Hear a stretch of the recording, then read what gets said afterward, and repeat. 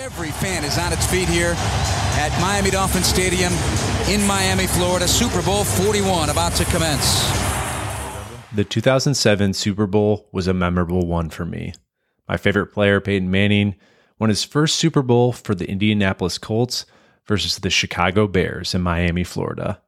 I watched the big game at my best friend's house, and halfway through the third quarter, our parents got an alert that school was closed the next day due to frigid temperatures and a feet of flurries expected overnight. That meant I could spend the night at my friend's house on a school night. But the jubilance of my extended weekend from Mother Nature wasn't why that rendition of the Super Bowl is stuck in my brain all these years. Actually, it didn't have to do anything with the game at all. It was the halftime show, and the name of the artist performing was Prince.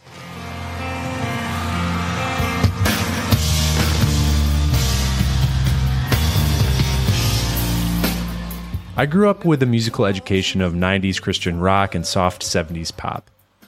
By that time, I knew the name of Prince as a musical figure, but I actually had never listened to his music, let alone seen him perform on camera. Typical of modern halftime shows, Prince played a meshing of his greatest hits. He gracefully weaved from musical and visual experience. For 15 minutes, I was captivated by the person, this otherworldly figure. I'd never seen someone perform like this, let alone heard music like this. Purple rain, purple rain. Then, to cap off the performance, Prince played Purple Rain as the rain clouds opened up on Hard Rock Stadium. Oh, yes. Was this a trick? A planned gimmick for the stage? No, it was actually raining. Could this man communicate with the weather? Could he summon the clouds? I wasn't sure. In that moment, watching on TV thousands of miles away, it felt like his force of nature could even make Mother Nature change for his performance.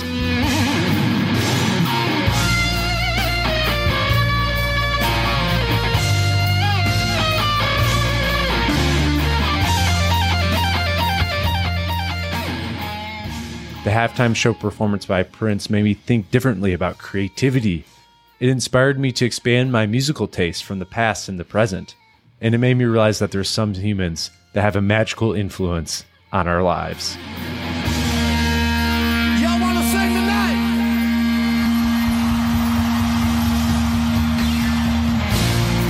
Come on!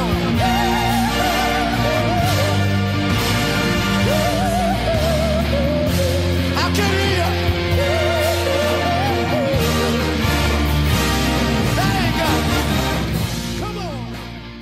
So that Super Bowl wasn't about the game at all. It was the halftime show that changed me.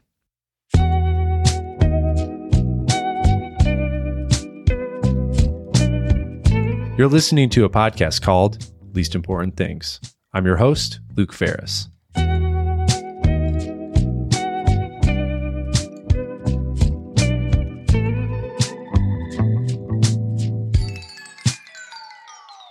The Super Bowl is a culmination of capitalistic efficiency. Between advertising, sponsorship, food sales, celebrities, and the halftime show, the actual game is really a sideshow to the spectacle of Super Bowl weekend. And the week leading up is like Comic-Con for sports and alcohol.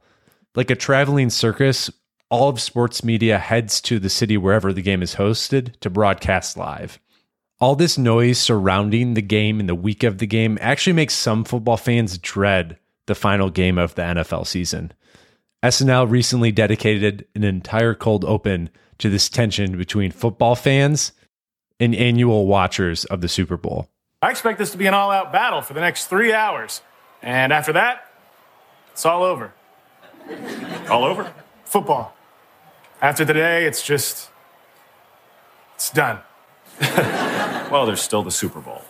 Yeah, but that's not real football. Super Bowl is for commercials and Usher and people who never watch football asking how many points a touchdown is worth. But as much as that one grumpy guy in the corner of a Super Bowl party angry that someone asked him why the distance of first downs is 10 yards, the game really is second fiddle to the halftime show.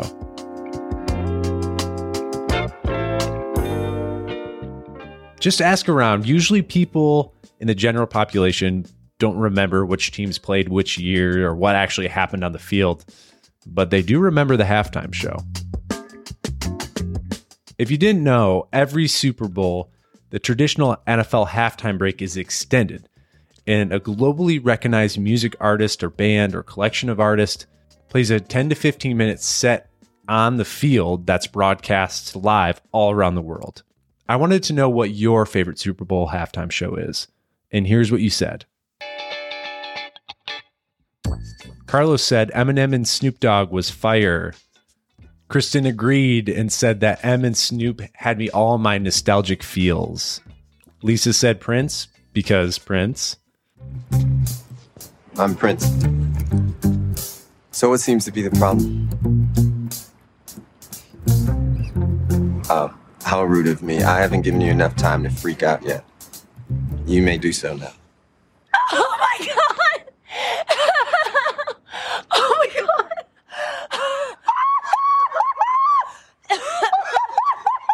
Oh my God! Holly said Lady Gaga.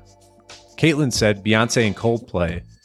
Dana said Bruno Mars. The energy and overall vibe was impeccable. Eric said, honestly, I'm ambivalent towards it. I don't think I've ever watched one end to end. Maggie said, honestly, most memorable is the year the lights went out. John said, U2 had one of the greatest live TV rock and roll moments when they performed at Super Bowl 36. The performance took place a few months after 9/11, and our Irish lads found a way to make this performance strong and powerfully emotional. And Greg said, Michael Jackson. Has anyone ever felt more like they were on top of the world? Now, there are plenty more memorable halftime shows. And if you were a boy my age in 2004, there's a halftime show that definitely stands out. But when did these halftime shows become such a big deal? Surprisingly, it's a fairly young phenomenon. The first official Super Bowl was played in 1967, and the big act the game booked was the University of Arizona Marching Band. And for 25 years, the halftime show was typically a marching band performance or related orchestral act, similar to the ones you see at a college football game. It wasn't until 1993 that the Super Bowl decided to shift its halftime performance to a contemporary music act. And the switch paid off.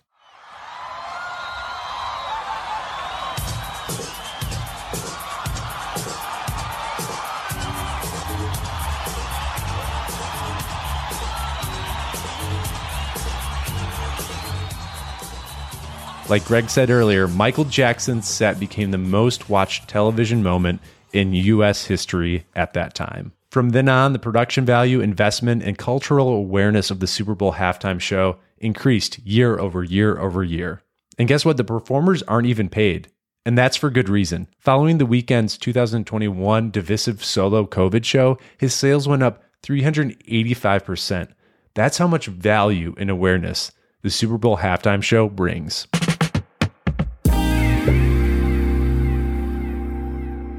Even though the halftime show is undoubtedly part of a commercial product, it's one of the few moments in our year where everyone, especially in America, watches together. Because we've lost that sense of unity with our niche interest, algorithms, and platforms. And I think it's actually nice to come together where it feels like everyone's watching the same thing at once. And plus, on a Monday morning, talking about the halftime show with your coworkers is really something that we don't have anymore. To know that millions of people are experiencing the same thing, something interesting, something fun, or cringy. It's that corporate connection that we're craving. That dramatic wow in the midst of a cold winter. And even if it's jammed with product placement and sponsorships, the halftime show gives us a moment where we're all listening to the same tune.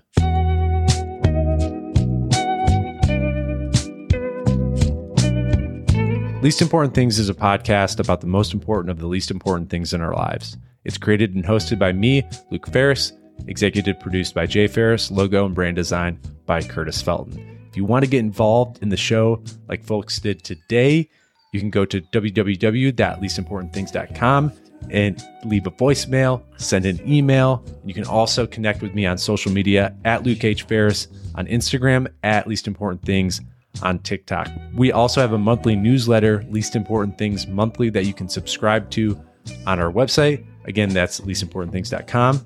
And you can also leave a voicemail that could be played on a future episode. Go to the website for more info. And until next time, I'll talk to you soon.